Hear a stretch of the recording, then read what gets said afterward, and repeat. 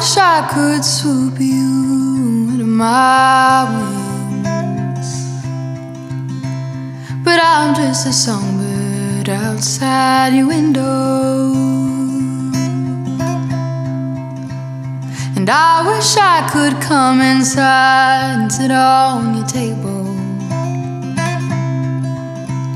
just spend the morning talking and laughing. I'm saying at the top of my lungs, trying to get through, but you never understand me, so I sit here and sing songs for you.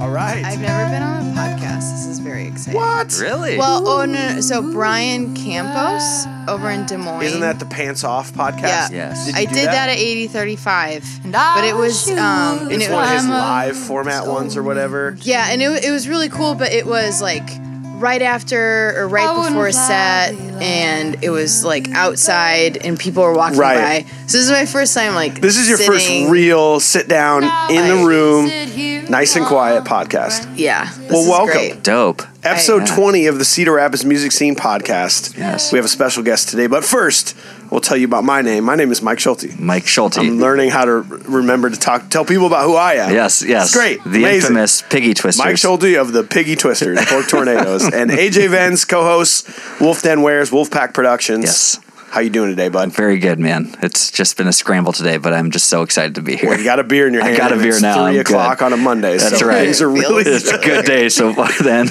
Well, we got a special guest as always, but to me, even more specialer guest today because I've been trying to get this person on the podcast for a while because I think she's got a lot to offer.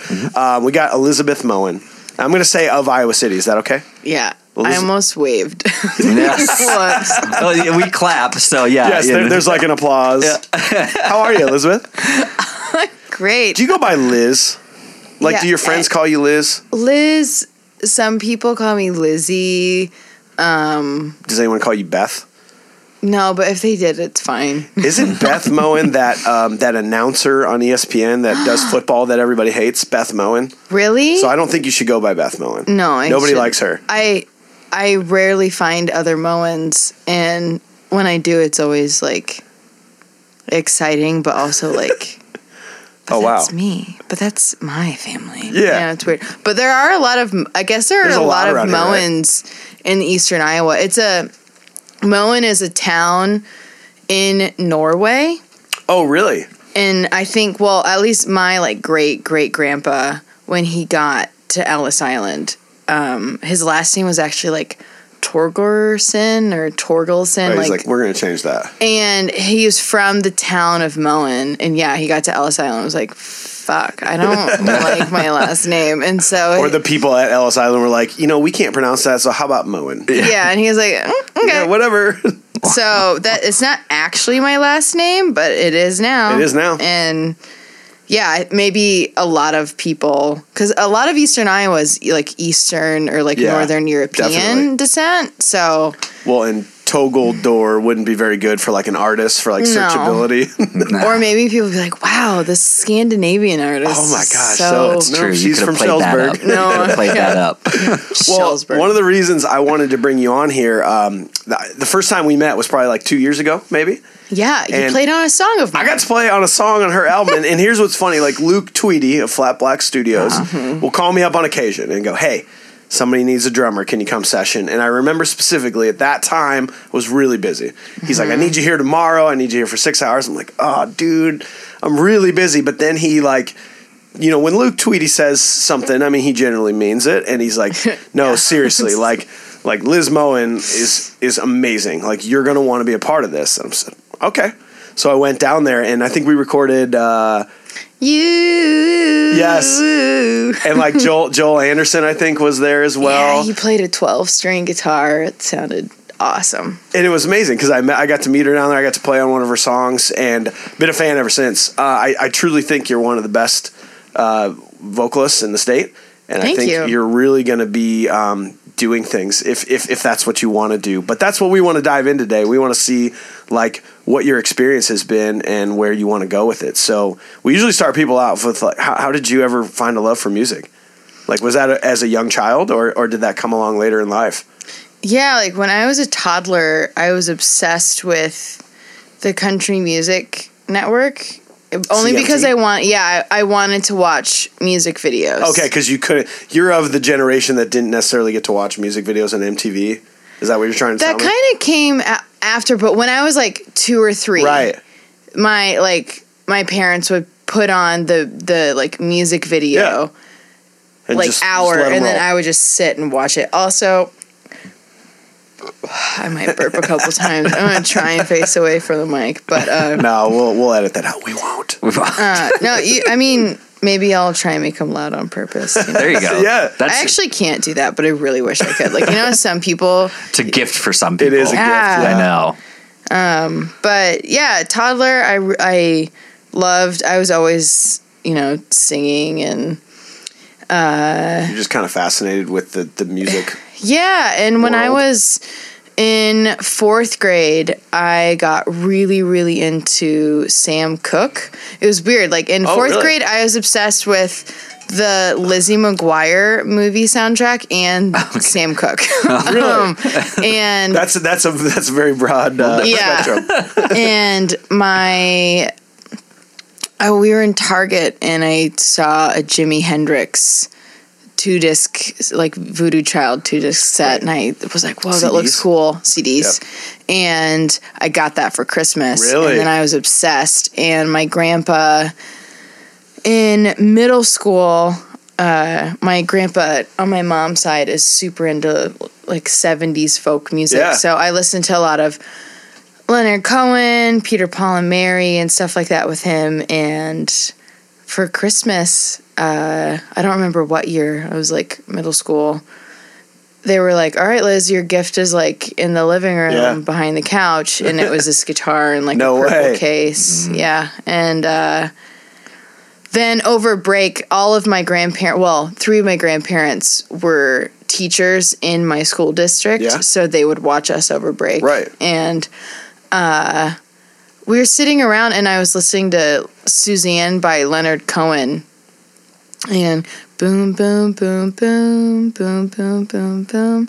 And that part of it, I figured out. You like got your guitar out and figured out how to play it. Yeah, and from then on, I would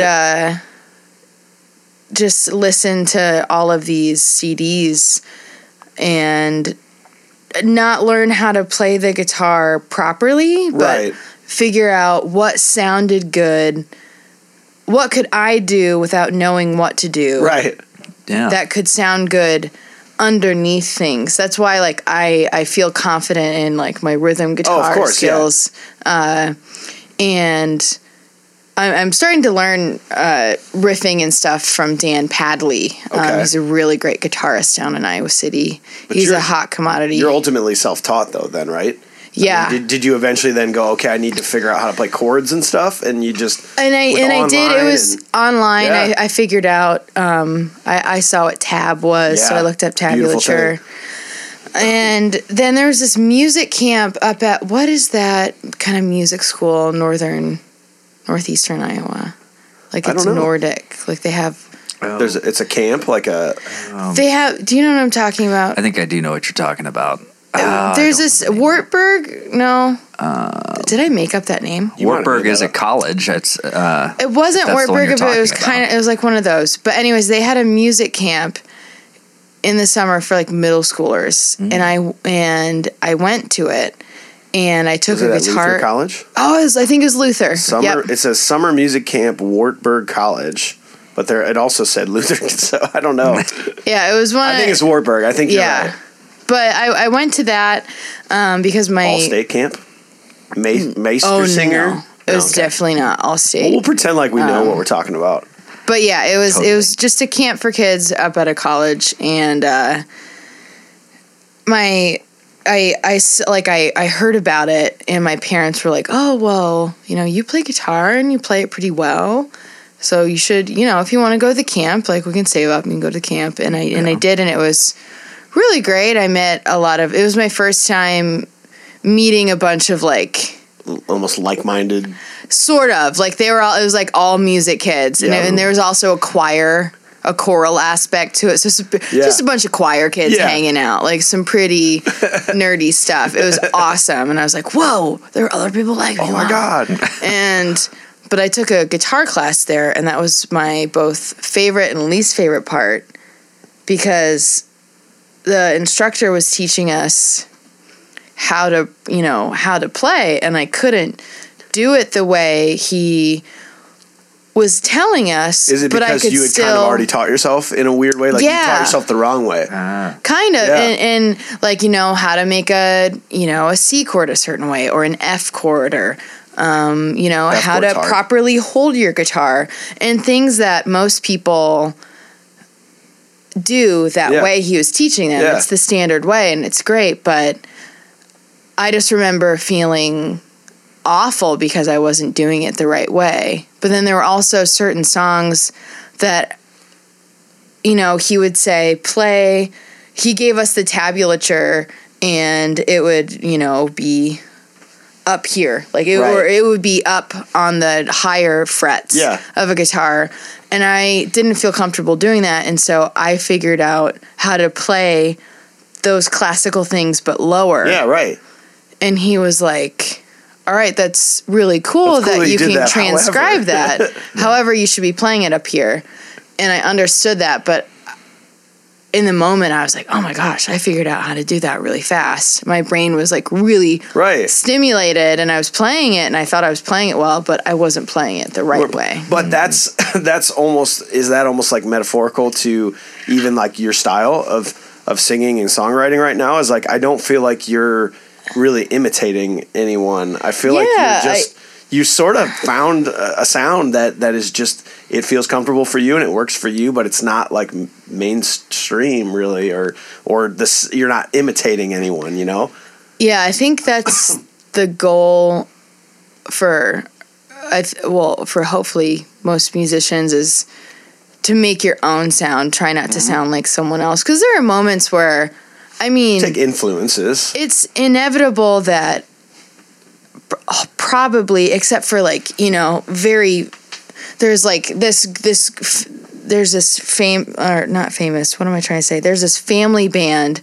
They were from a super isolated part of the country where they had never heard music before, and somehow people found them and they like recorded the music that this family made. But anyways, besides those people, everyone, you've heard all musicians hear music, and that's what inspires them to make it. So, there are little things, like some people will say like, oh, I can tell you listened to Jimi Hendrix as a kid. You're like, what? Because I'm like, oh yeah, it makes sense. Like some of the chords I like to play. Yeah. Mm-hmm. But you don't want to be like, you don't want to sound exactly like someone. Do you think that's else. The knock on Greta Van Fleet?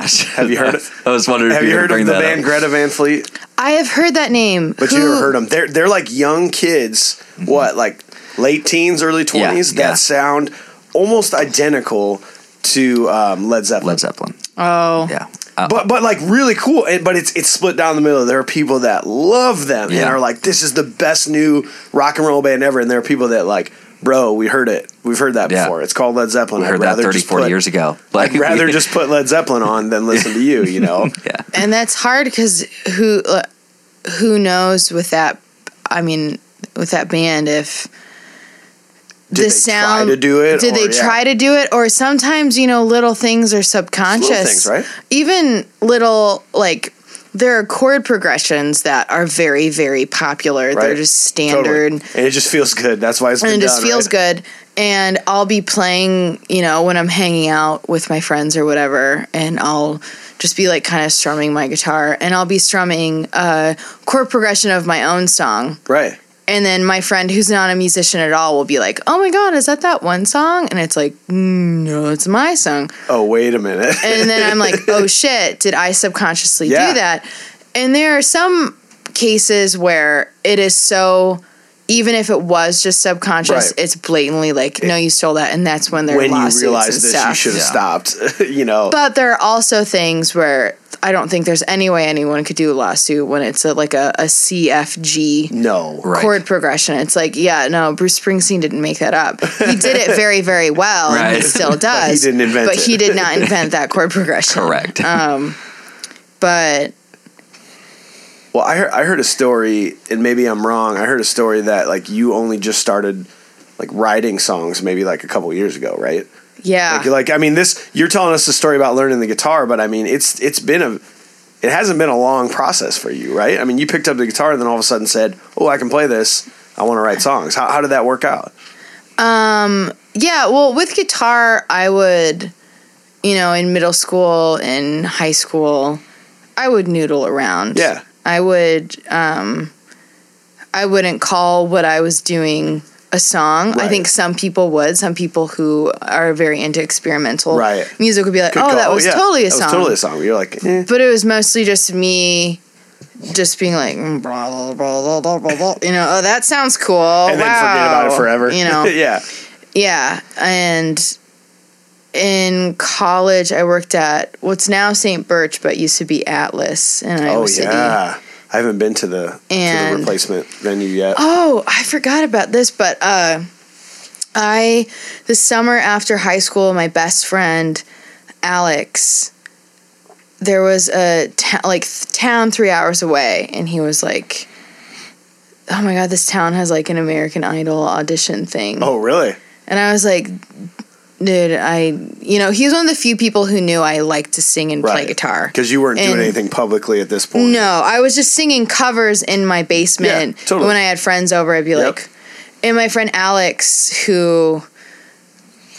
was like, you're real, like, we did show choir and stuff together. We drove every morning at like 6 a.m. to choir or show choir or musical practice together. Because we lived in Shelbyville, but we'd have to drive to Vinton, and he was like, dude, I'll drive you. I'll drive you to this if you bring your guitar and you just sing a song. And I sang at it, and they ended up like, it was this thing where if you win in this small town, like you get to go to the Chicago Then you can thing. go to the Chicago, right. And they were going to let me win, but they found out I was from a town 3 hours away. So I didn't win. Oh, really? Because it was just for that town? Yeah.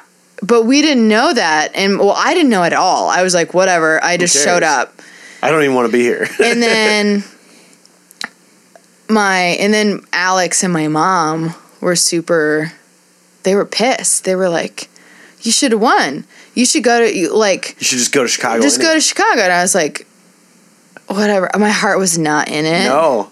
Because I was so nervous. Obviously, that's why I didn't start songwriting until a few years ago, but we went to Chicago and I did it, and I made it to this certain round, and it was like, I made it to a round where I had to go back. Yep. And I was like, all right, cool, whatever. And then I played a Johnny Cash cover, and then they asked me to sing it more like, they asked me to sing like a Lady Gaga song, and I was like, I really like her, but I don't really sing pop stuff. Like, I was like, I respect pop music, but that's not really what I do. And they were like, they could tell they couldn't mold me. Right away. And so they're like, okay, like, you didn't make it. And then I was like, all right, fuck that. That's when you realize it's never been about who's the best singer. No, it's about it's who's the best story, who's the best person they can mold into someone. That's what they need to in build hindsight, I'm very like, it was something I was thrown into because my friend and my mom, they saw the talent that I had in like the basement, and they wanted to show it, which I'm thankful for. I'm thankful that I have friends and family who are supportive, because not everybody has. Like, I'm thankful for that. But also, it was probably one of the better things that happened to you to not go further. It wasn't like a disheartening thing. No. You know what I mean? Like, it was like, they can't. They decided not to go with me. It really turned me off. It really turned me off. I thought that was the only side of, because I'm from a small town. It was my first time seeing the music business. Yeah. So I was like, fuck this. I'm gonna keep singing in my dorm room because by the second round, I was at Iowa. In college at that point. So yeah, I would just sing in my dorm room. My friends who I made in my hall, like, I would go into their rooms all the time, and everyone would just have me play, and I loved it. Right? They'd be like, "Oh, I love, for example, Bruce Springsteen," and I'd be like, "Okay," and then I learn a bunch of Bruce Springsteen songs for them, and then go into the room and play. Like, I loved being the dorm hall jukebox. So I'm reading you as like, and I kind of was like that my freshman year too. Like, I'm not really a guitar player and I can barely sing, but it was really fun to just provide entertainment for people. There's no cost, no one's getting paid. It's just fun. We're having fun. But at what point did it switch though for you from just this is fun, I do this, to, well, wait a minute, maybe I can make a career out of this? Well, at that point, I wasn't even songwriting yet. Yeah, you were just covering songs. So, 20, I started working at Atlas, and one of my coworkers there, well, all my when we were downstairs rolling silverware and stuff, I would be like humming and shit. And one of my friends was like, "There's a place called The Mill." I was like, "Oh, I think I've heard of that. I think I've walked by there." She was like, "It's a really cool place. They have an open mic." Monday night open mic? Yeah. Yeah. And so eventually I got the courage and I signed up and I went, and like all that. The nice thing about working in a restaurant or a bar in Iowa City, or really anywhere, is that all of your coworker friends are going to come if you have a show. You got an automatic fan base right there, ready to go. So they all came. It was really fun. And then had you written a song at that point, or were they I was just covers? doing covers? Okay, cool. I just showed up, and then at the Mill you get like 3 songs, something like that. Yeah. And so I sang. It was fun, and then I kept doing it, and then eventually I met some friends. So that kind of opened my eyes to there being a music scene. Yeah.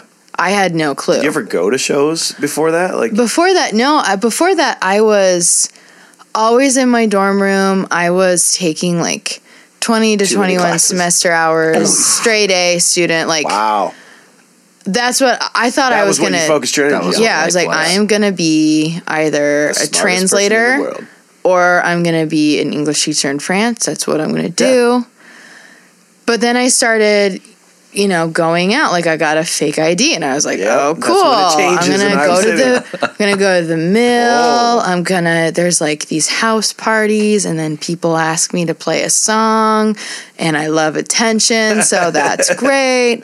And I'm kidding, but like not kidding. And I'm serious, but serious. But no, and I just kept meeting people. And then you meet someone, they're like, "Oh yeah, I'm in this band. Oh, we have a show." And then you go to the show. Or yacht club and then you are like, "Oh," and then you see this other band, and then you start going to their shows. So I was very in the thick of it when it all kind of hit me. But then I also made some friends who were writers in the workshop at the time. Oh, right. Through like these like house parties and stuff. And I would never like ask to sing. It was always like when people were getting bored, someone would be like, "Oh, Liz can like sing and play guitar like pretty well. She sings Johnny Cash and shit." She doesn't do any Taylor Swift, but Johnny Cash. And then I'd be like, whatever. And then I'd do it, and I did that for some of those friends, and they were like, "Do you write your own stuff?" As writers, they want to know. Oh, of course, that's the first question. And I was like, "No." Should I? And they were like, "Oh," like they were still impressed, but not, and I was like, "Oh shit, yeah, I don't." Maybe I should write something. Well, I never did because I was so I was so nervous. It's easy to hide behind a cover song to be like, I didn't write that. They're two different worlds. Like, as close as they rub shoulders, but it's two different worlds. Like writing and performing your own songs and writing. And I really loved. Totally. I loved all of a sudden it hit me. I was like, yeah, I don't write songs, and that's okay. And then I kind of let that idea simmer, and then my friend, I think it was McGurk, she was like, "Hey, I didn't think I was going to be a writer. Yeah. And now I'm in the fucking writer's workshop." Just sort of happens, right? Like, once something within you clicks, it happens. And then I met someone and it was going well, and then it ended, and now you had some writing material essentially. Well, I had never, it was my first like heartbreak. Right, I had a high school boyfriend and we broke up, but I was the one who, I was like, oh shit, I can't stay in Vinton forever. I have to like, I love you as a person, but I can't. I gotta go. But this is my first time someone being like, hey, you're really great, but not great enough. I live in LA. Yeah. And I was like, oh my God. And then I kind of let that simmer on top of everything. And then one day I wrote a song about just that feeling. The first song I wrote was wanting to express something but not knowing how. It's my song. It's called Songbird. And it's about being a bird sitting outside someone's window and being in love with the human inside, but you're just a bird. You can't talk to them. You want them to come and sit on the tree with you, but, you know, they're human. They can't do it. And I wrote that, and I showed it to a couple of friends of mine, and they were like... wait, hold on. This is your first song? You've never written a song before? And this is what it is? Like, they were impressed, right? They were like, whoa. And I had dabbled with... I wrote, like, a little bit of a song about the idea of me looking at the moon and that person also looking at the moon, even though we're thousands of miles away. Right. But it sounded weird, and I... Did you reprise that on your last album a little bit? That last track on A Million Miles Away? No, but that is interesting. I never thought about that. Last track kind of similar to that?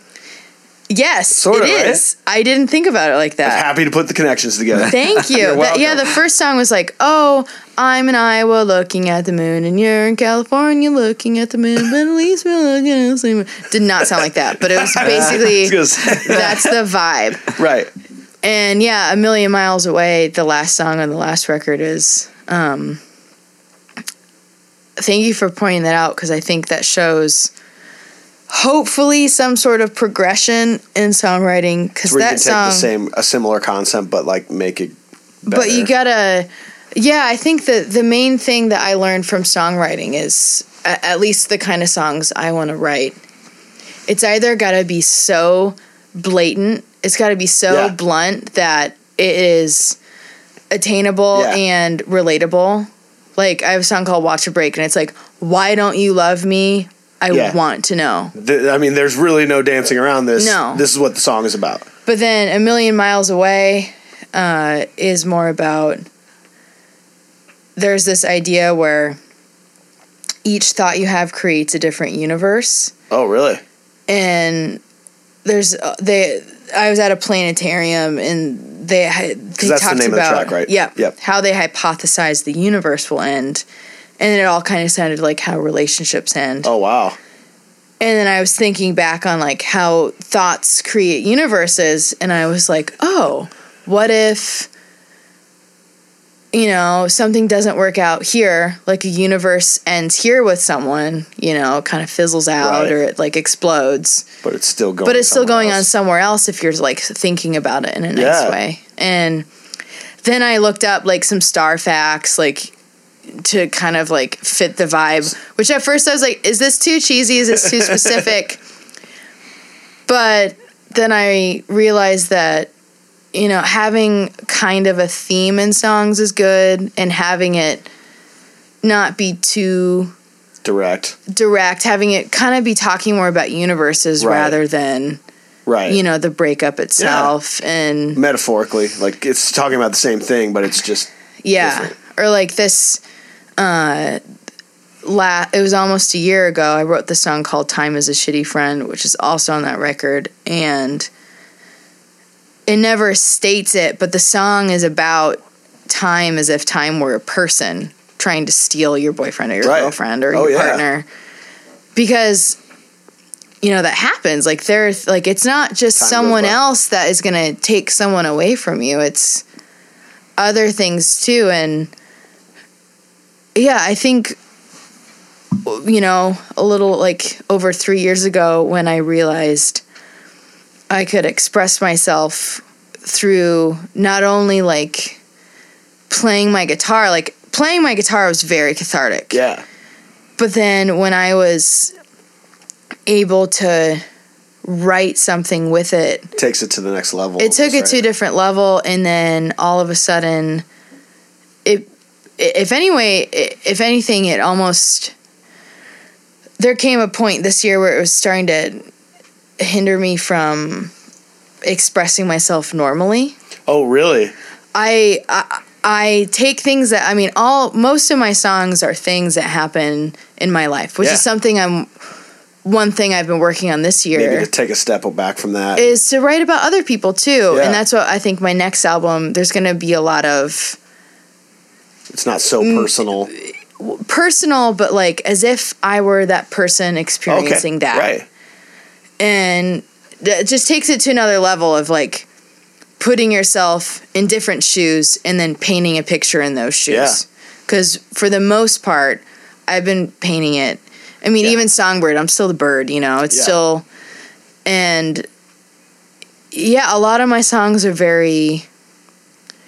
I mean, they're all honest, and they come from pretty intense places, and the people who know me best are sometimes like, whoa, that's what's been going on?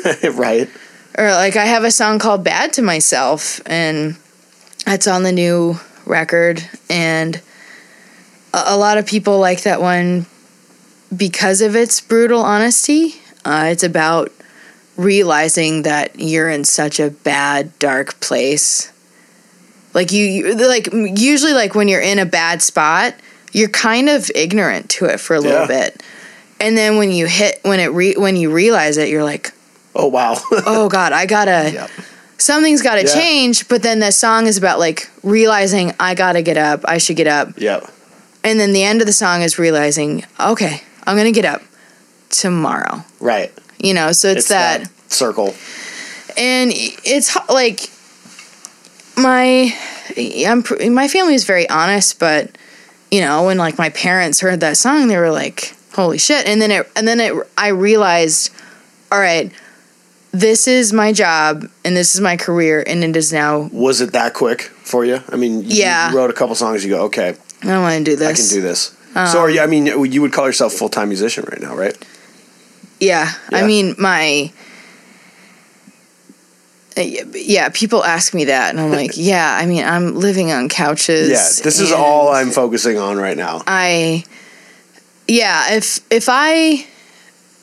If I could have a place and if I could have stability, that would be really awesome, but I'm not at a point, and a lot of people are in the same boat where with your art, like not just musicians, but visual artists, you have to either be like, okay, I'm going to do this full time and live like shit, or I'm going to do it kind of half time, but then I can't leave the place I'm at. You can't truly take that risk.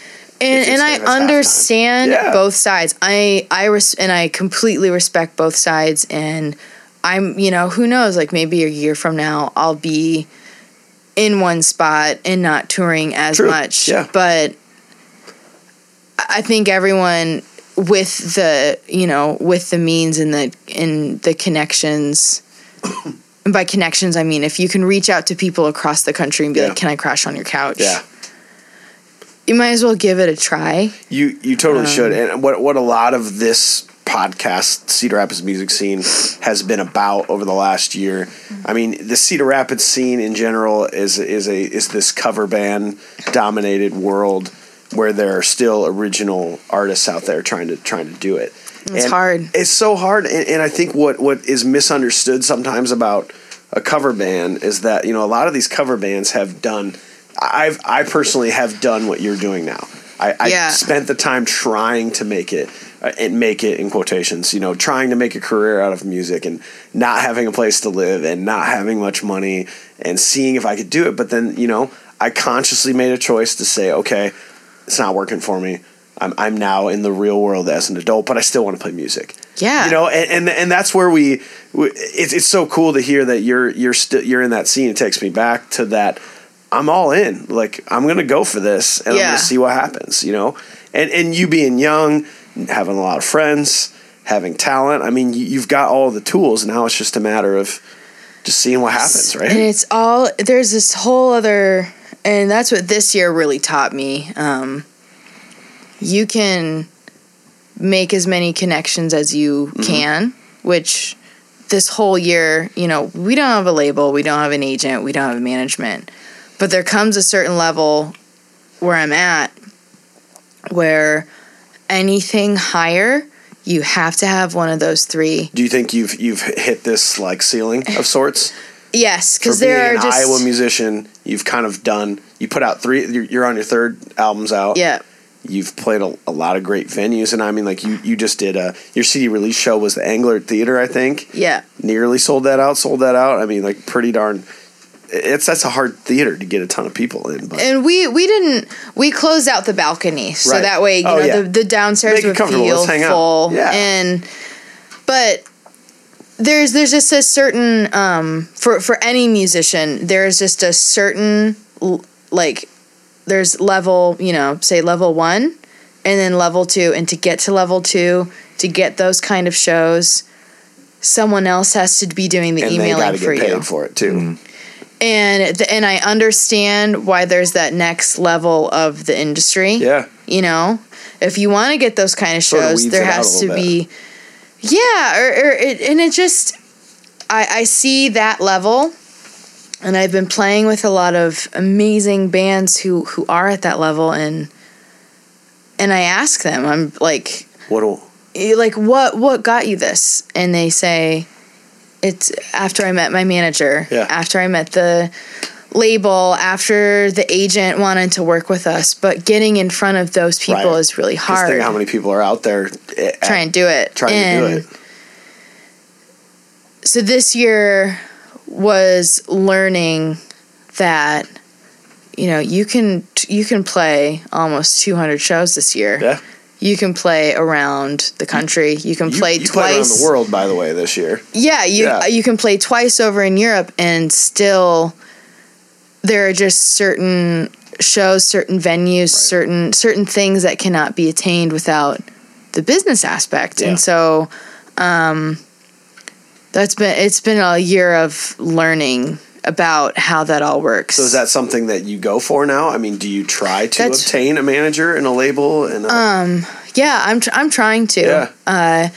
There's probably no blueprint for that really anyway, is there, right? Like, here's how you get a booking agent and a great label. It's all about timing, and you do have to get to the bigger cities. Even Chicago, Minneapolis, like they're big cities where people are looking to in the Midwest. It's not just New York and LA. Yeah. And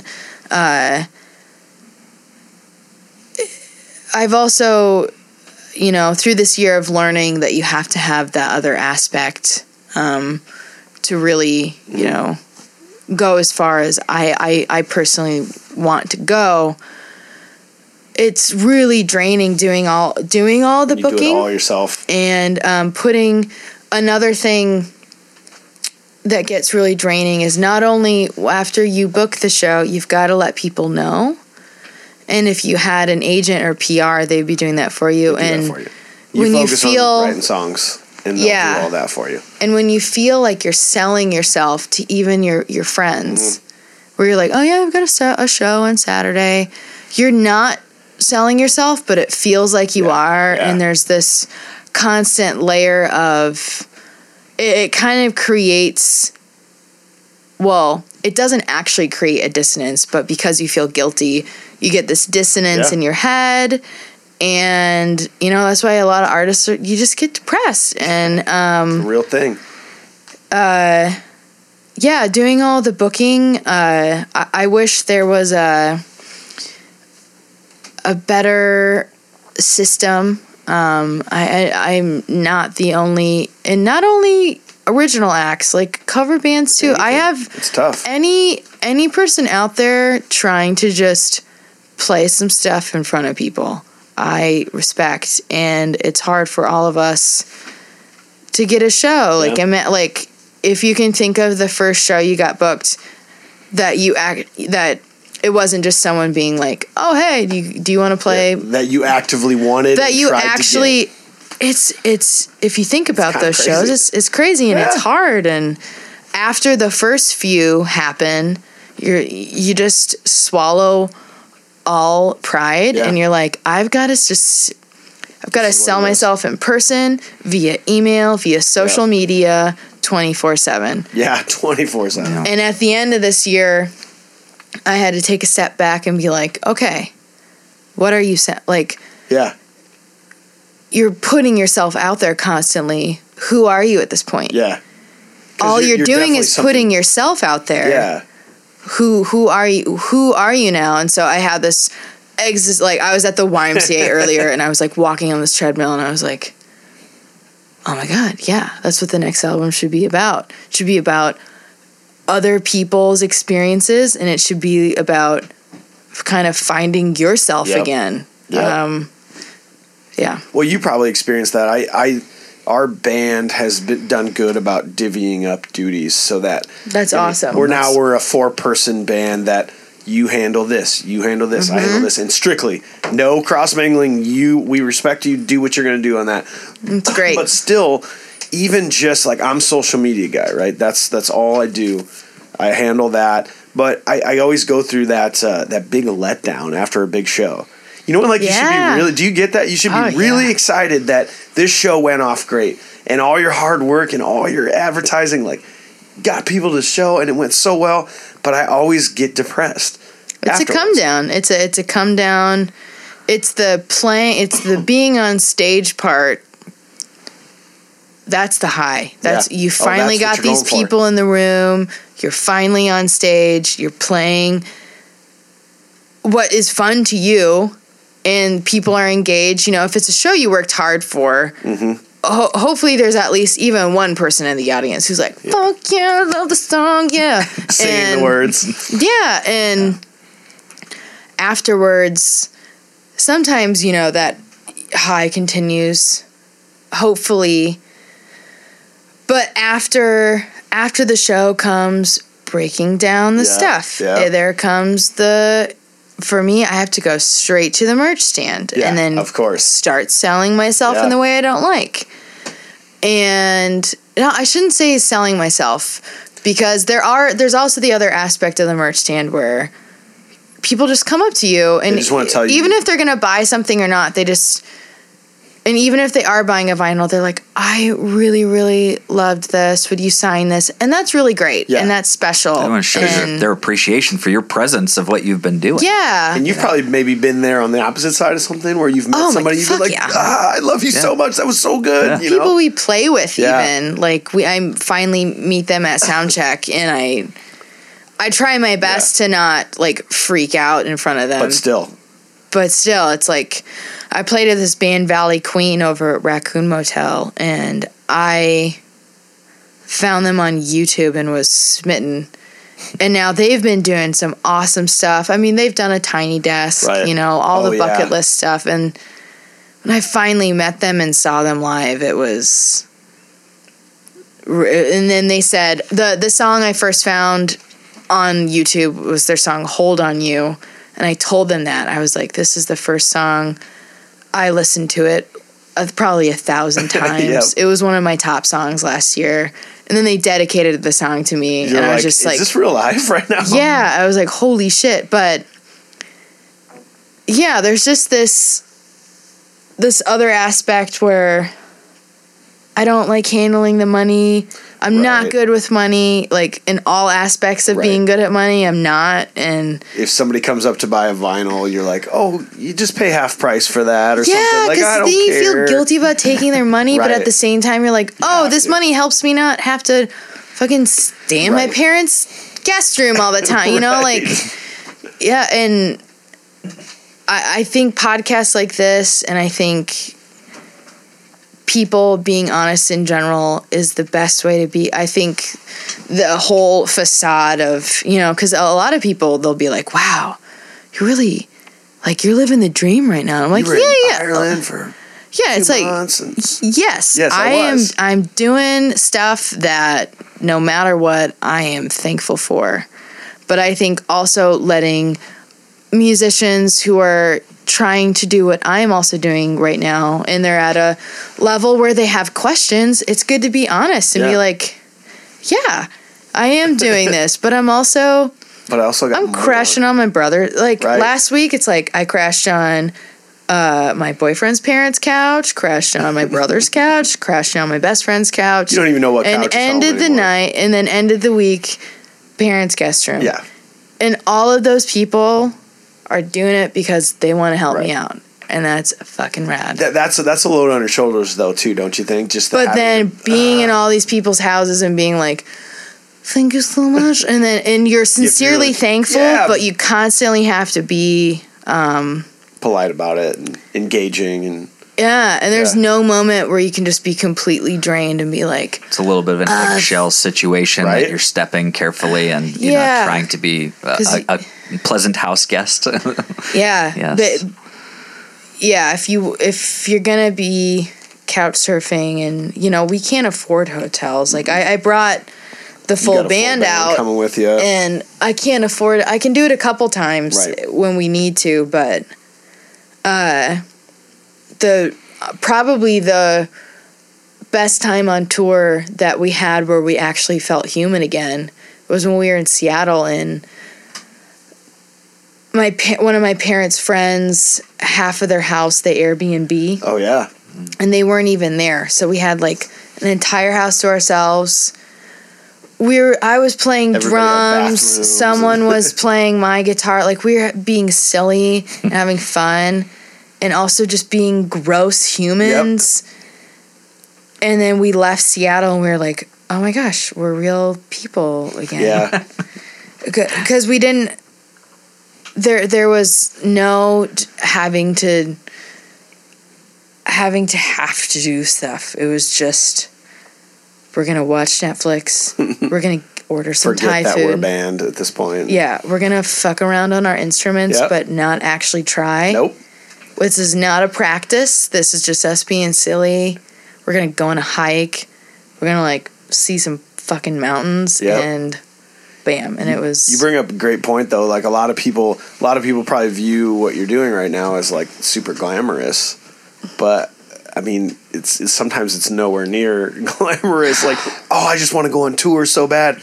We've all been there where we got on tour. We're like, whoa, this is what tour is? Because this is terrible. This is this is a lot of gas station peanuts. Yeah, that's right. But don't you think there's always someone that's got something that you want to obtain? You know, like some people maybe starting to write songs is looking at you going, wow, she's got 3 really amazing sounding albums and she's been playing shows and getting recognition. And then you're there going, man, I really wish I could just get that label so that I could start getting into some of those shows. And then those people are going, man, I wish I could headline something someday. And, you know, like there's always going to be a next step. There always is. And that's why a lot of, you know, the end of this tour was a lot of driving, and it was a lot of just time to think about all of it. And yeah, there was definitely like, I've always been a pretty driven person. Like when I thought I wanted to be a teacher, I was like, I'm going to graduate early. I'm going to do my shit. But then that's translated into music now, and I understand that what I'm doing now, even if I thought about it a year from now, and a friend of mine was like, do you think the stuff you've done you would even have guessed you would be doing? And I would say, fuck no. Right. And then I take a step back again, and I'm like, no, I am like so thankful. I'm thankful for, I remember how excited and nervous I was when when Luke was like, I'm bringing in the best guys around for this song.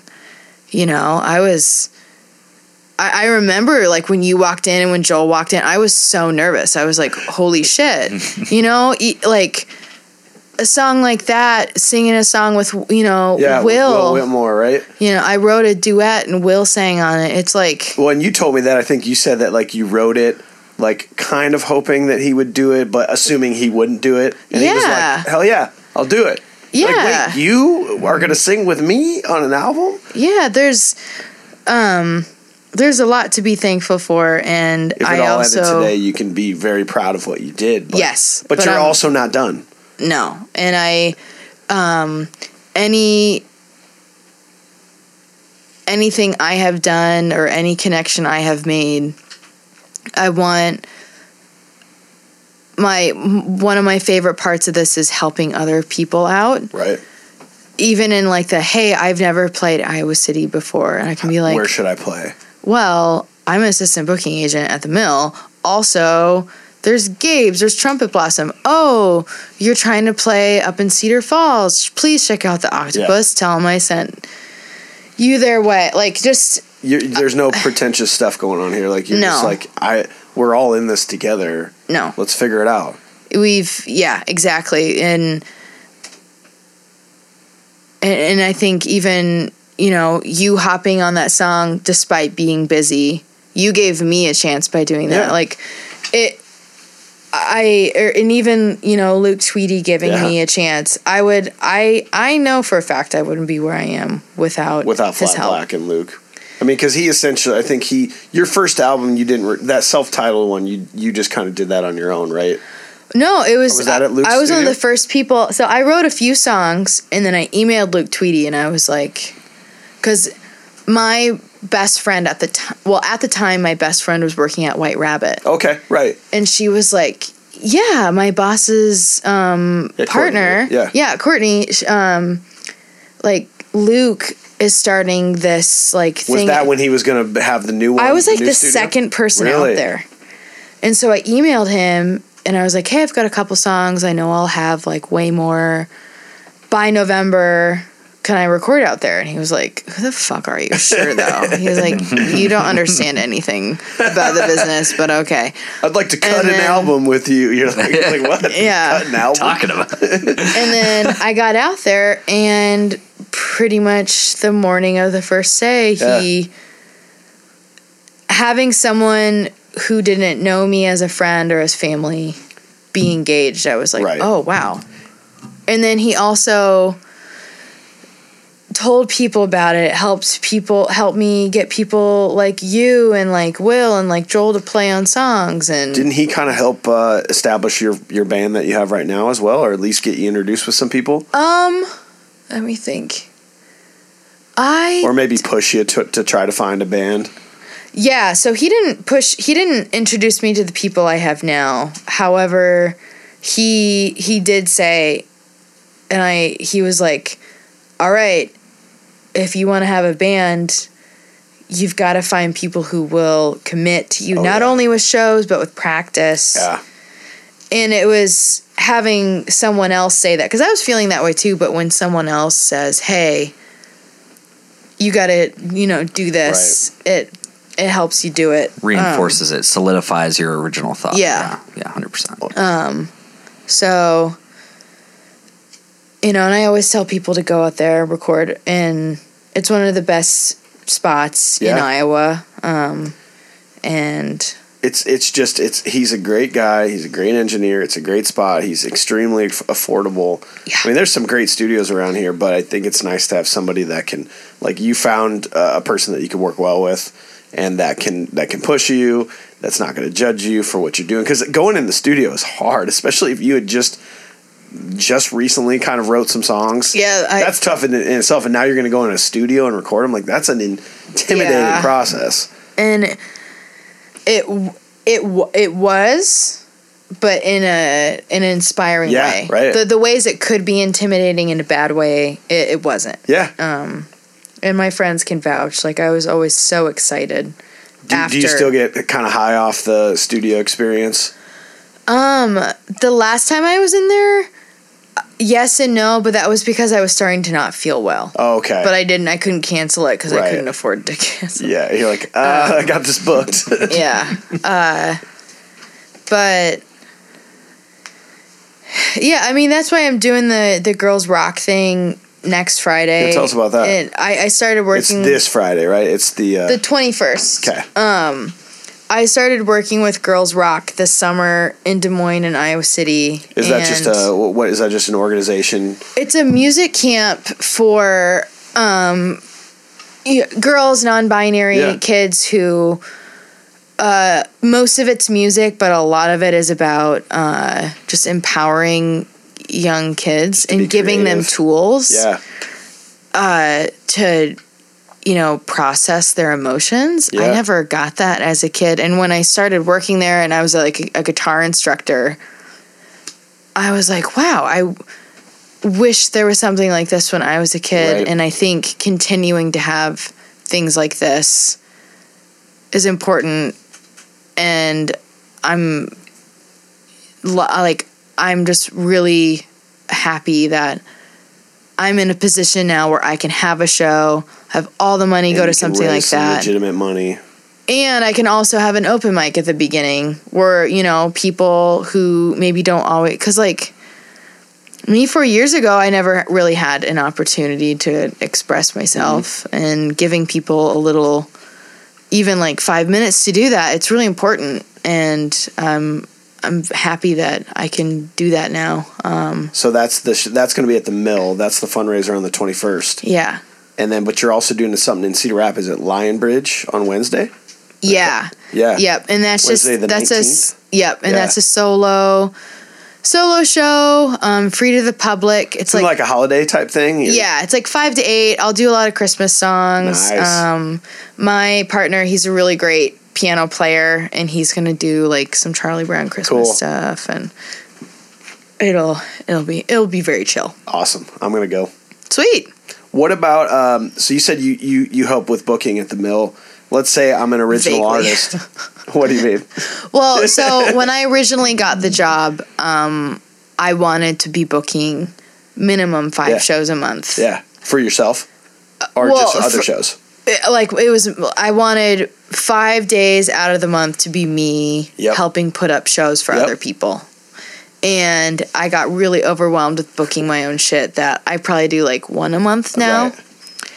But they have someone else, as a part of the team who does it too. So if I'm a solo artist, I'm an original band, I'm just a musician, and I want to try to get into Iowa City. What are the best places to play in Iowa City, and the how to get some shows or get in front of the right people in Iowa City? The Mill being one of them. The Mill. I mean, I started going to that open mic. Mill has been around forever. Yeah, that was the first time I ever did an open mic was at the Mill. Yeah, and it was amazing. And the guy running the booking there, I mean, he's booking Mission Creek, Witching Hour. He's the Englert. I got my first show at the Mill because, someone like that was at the Mill at the open mic and was like, oh yeah.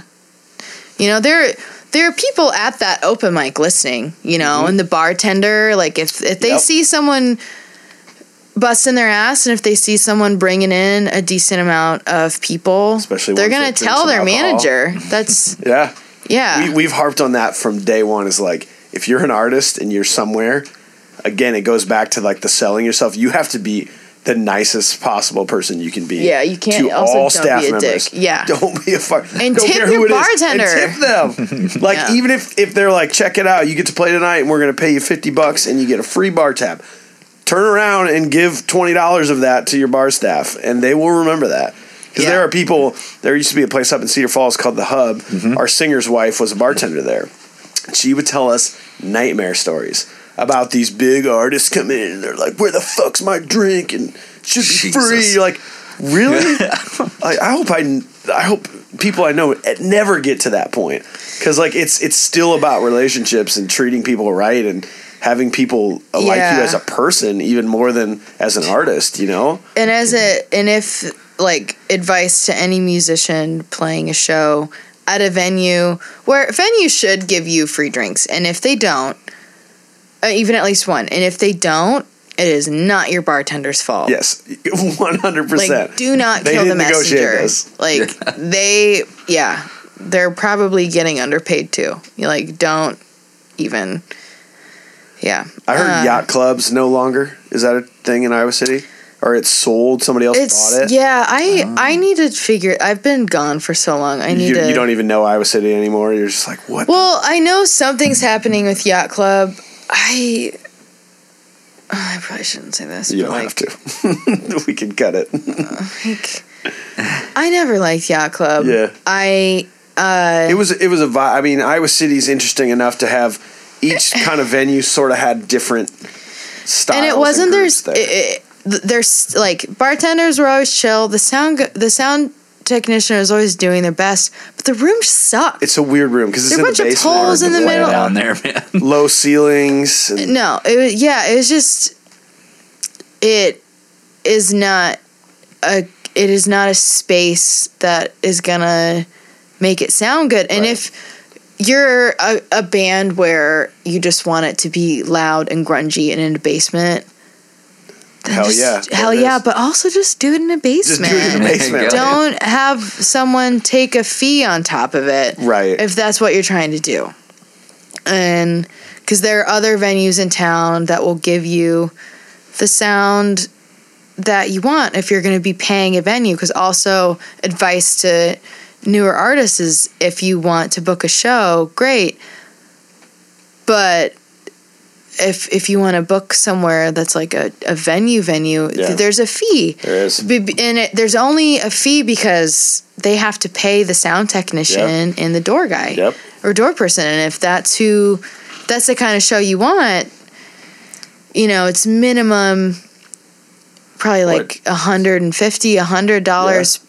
It's usually like a percentage, right? Like a 10% or 20%. It depends. Some places it's just a flat fee because they'll pay their sound technician $100 no matter what. This is what we're going to pay him. We're going to take this off the top, and then you get the rest. Yeah. So that's another piece of advice to starting musicians. If you want to book a show, totally do that. Yeah. But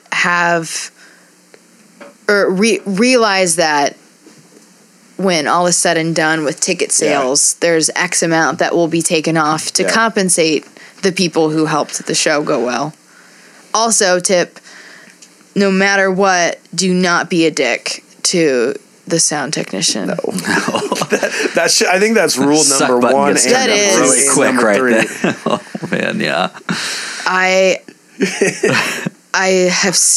have witnessed other musicians not be nice.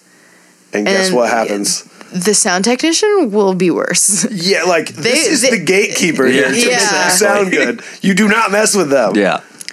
That's like messing with your cook at a restaurant. Like you don't do that. When I hear people do that over the mic, like on stage, like, guess I'll just do. It's like, oh God, don't say things like that. Come on, man. It's like gut wrenching. Yeah, even if something. I've had to have something fixed during a set. Of course, and you just say, hey, could I just get some more, could I get a little less vocal in the monitor? Thank you. Say thank you in the mic. Then everyone knows that it's not a big fucking deal. I'm not very good at this, but Jerry in our band is a seasoned vet. And I mean, he's been a full-time musician for a long time. When he walks into a venue, he goes, hey, sound guy, I'm Jerry. What's your name? Oh, my name's Scott. Scott, so good to meet you. And he will remember Scott's name for the rest of the night. And he will call Scott to his face. Yeah. And I'm telling you, just knowing people's names sometimes goes a long way. Yeah. Hey, Scott. Hey, everybody. Yeah, and give it up for Scott, our sound guy back there. He's doing a hell of a time. Yeah. And that's still little things that maybe who cares, but also it just helps you. Unsung heroes of the music world is that sound guy pushing buttons and turning up faders. At a show. 100%. At a show for music he doesn't like. 100%. Right? Gosh. Well, dude, we always try to keep these about an hour. We've already been talking for an hour. Oh, wow. I'm going to ask you one more thing. What's a final piece? Or how about this? What's next? What are your goals for 2019, 2020? Goals are to keep writing, learn. I'm learning the piano right now. Oh, really? And the drums and a little bit of bass. I want to better articulate what I want instead of saying do the boom, chick, boom, Yeah. like you want to go over to the drums and go, this is kind of what I'm thinking. Yeah. So I want to better articulate what I want, and I want to get what I want business-wise. Yeah. I really want to take it to the next level. I'm at a level I never thought I'd be at, and I'm thankful. But you're hungry still. Yeah. Don't ever get complacent. Yeah, I don't.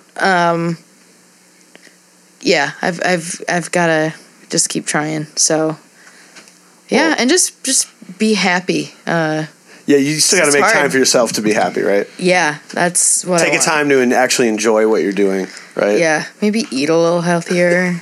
I don't know. I don't know. We'll see. We'll put that low on the list as I'm drinking a beer at like right. 3 p.m. Life of a musician. Yeah. Oh man. Well, I will tell you. Honestly, I think you're one of the most talented people I've ever had the pleasure to listen to play with, and I'll continue to support you, and I hope everybody else does. Thank you. And I hope everybody goes and checks out Elizabeth Moen all over iTunes, Spotify. Maybe you on Spotify. Yep. YouTube, all that stuff. Are you on MySpace still? No, I never had one. You see, that's how young she is. She's never had a MySpace. Oh no. Jesus.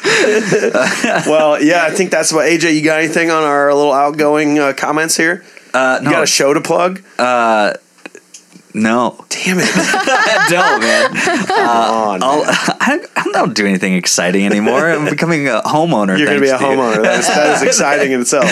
So, you've officially given up. You own a home now. Yep, I've given up. I don't get to go and do what she does and have the fun stuff. Hey, you got a couch I can crash I do. Yeah. 100% out there has a couch. 100% we do.